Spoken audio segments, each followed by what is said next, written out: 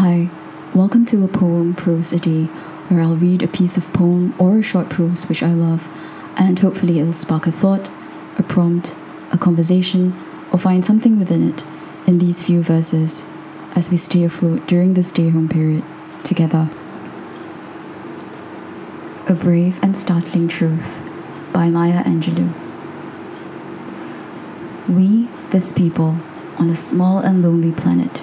traveling through casual space, past aloof stars, across the way of indifferent suns, to a destination where all signs tell us it is possible and imperative that we learn a brave and startling truth. And when we come to it, to the day of peacemaking, when we release our fingers from fists of hostility and allow the pure air to cool our palms, when we come to it, when the curtain falls on the minstrel show of hate, and faces suited with scorn are scrubbed clean, when battlefields and Coliseum no longer rake our unique and particular sons and daughters up with the bruised and bloody grass to lie in identical plots in foreign soil, when the rapacious storming of the churches, the screaming racket in the temples have ceased, when the pennants are waving gaily, when the banners of the world tremble stoutly in the good, clean breeze. When we come to it, when we let the rifles fall from our shoulders and children dress their dolls in flags of truce, when landmines of death have been removed and the aged can walk into evenings of peace, when religious ritual is not perfumed by the incense of burning flesh and childhood dreams are not kicked awake by nightmares of abuse, when we come to it, then we will confess that not the pyramids with their stones set in mysterious perfection, nor the gardens of Babylon hanging as eternal beauty in our collective memory, not the Grand Canyon kindled into delicious color by western sunsets,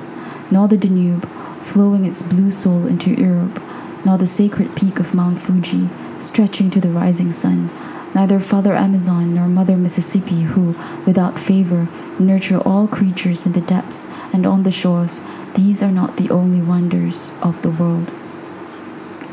When we come to it, we, this people on this minuscule and kithless globe, who reach daily for the bomb, the blade, and the dagger, yet who petition in the dark for tokens of peace, we, this people on this mote of matter, in whose mouths abide cankerous words, which challenge our very existence, yet out of those same mouths come songs of such exquisite sweetness that the heart falters in its labor and the body is quieted into awe.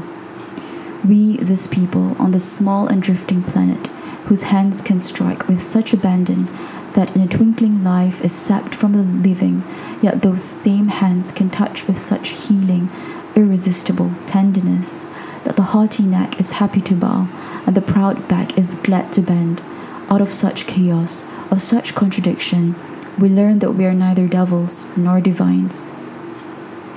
When we come to it, we, this people, on this wayward, floating body, created on this earth, of this earth, have the power to fashion for this earth a climate where every man and every woman can live freely, without sanctimonious piety, without crippling fear. When we come to it, we must confess that we are the possible, we are the miraculous, the true wonder of this world. That is when, and only when, we come to it.